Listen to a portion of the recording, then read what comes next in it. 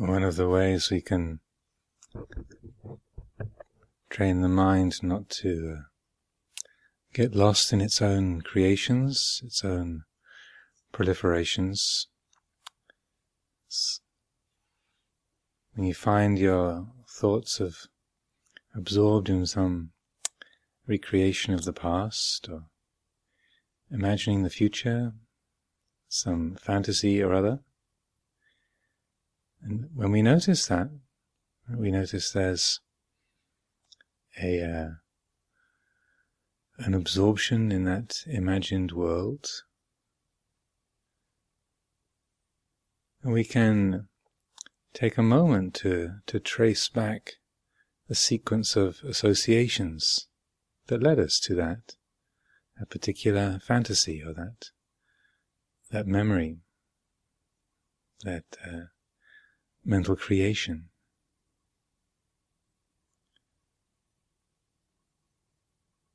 Lost in the irritation with something, imagining some argument or conflict or frightening, tense situation or some desirable, delightful possibility.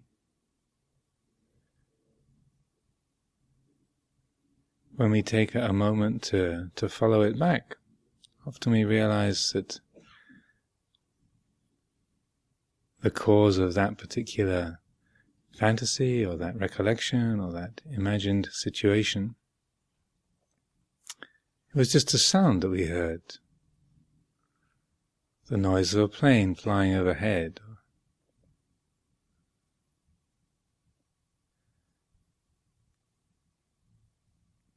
The memory of a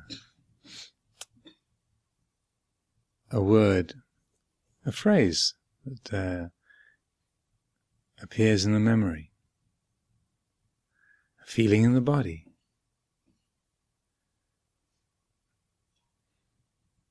A particular sound of somebody coughing. We might hear a cough across the room and think, oh, that sounds just like my grandmother.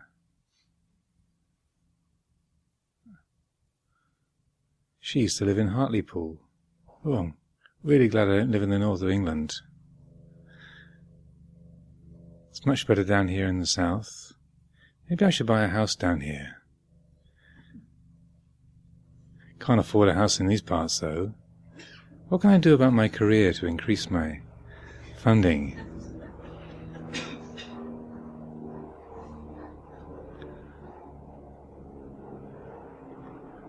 Next thing we know, we're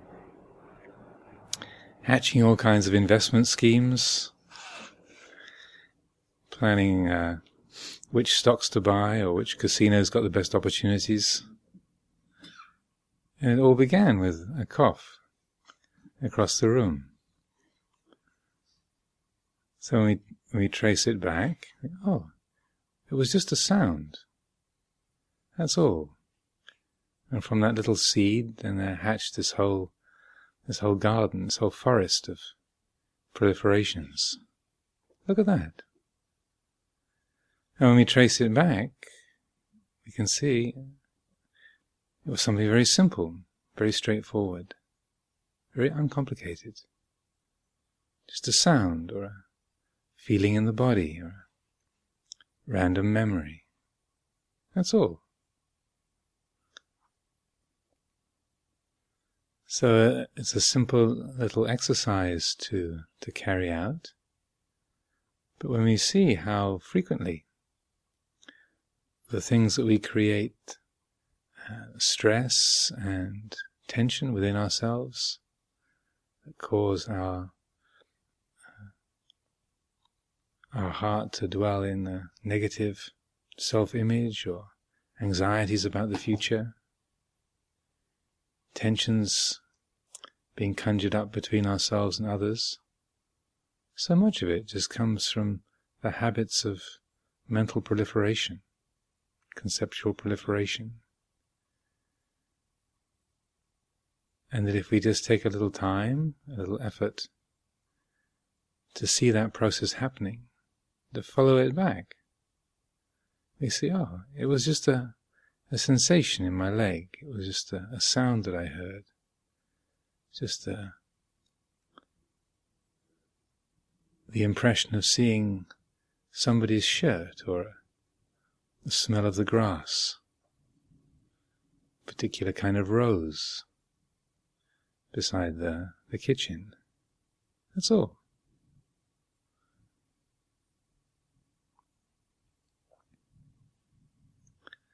And we see how simple and spacious things are when we are not drawn into those habits of conceptual proliferation.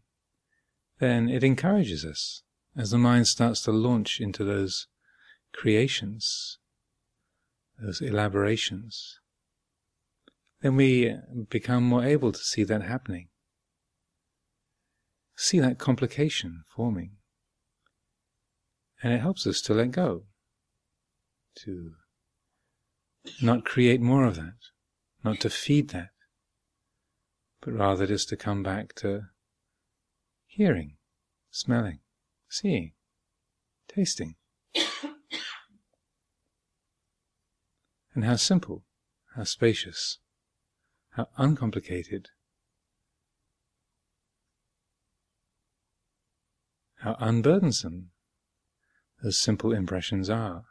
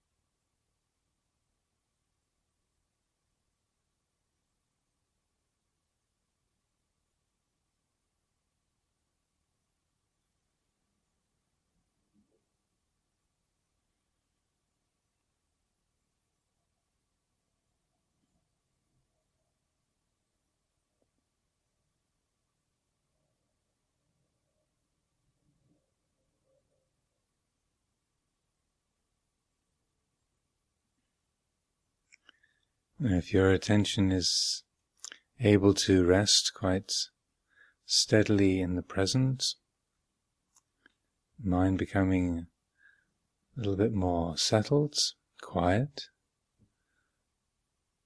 and you're aiming to leave the breath aside as a particular meditation object, in a way, simple way that we can support that quality of open awareness, not fixing on a particular object, is to reflect upon the fluid, transient nature of experience. To allow the mind, the heart, to simply be an open space that receives and knows and lets go of all experience. We need to let go of paying such close attention to the content of experience, to look instead at the process of it. So rather than to dwell upon the fact this is a sound or a feeling that you like or that you don't like, a mental image that is exciting or is frightening, to instead look at the quality of change, transiency. Whether it's a sound or a feeling, it's changing. Whether it's a memory, sensation in the body, a mood, it's changing. Whether we call it inside, like a thought, or outside, like a sound or a smell, a sight, it's changing. These patterns arise, take shape within consciousness, and then dissolve. And the more that we're able to attend to the process of experience, rather than to dwell upon the content, and the more that we're able to be at ease, non-reactive, spaciously accepting of everything that appears, the liked, the disliked, the familiar, the unfamiliar, the sacred, the profane, the mundane, able to open to it all, to recognize these are just patterns of nature, patterns of consciousness taking shape here in the mind, arising, doing their thing, dissolving. And the more that we can simply be that open, receptive space that knows, is aware without entanglement, without clinging, and the more that the heart is able to participate in the flow of experience without entanglement, without confusion, as a fundamental ease, peacefulness, brightness.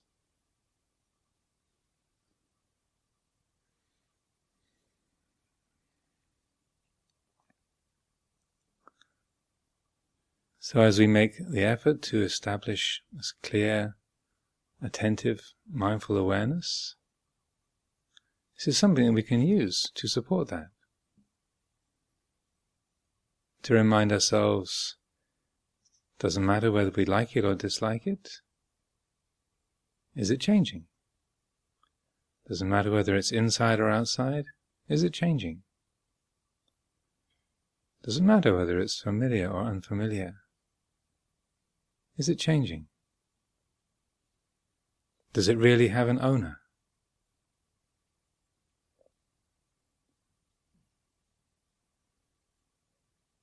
To reflect in this way helps the disentangling process, supports the attitude of non-clinging, non-grasping, helping us not to get on the train and get caught in the flow of like and dislike as it transforms into wanting, hating, different kinds of attachment.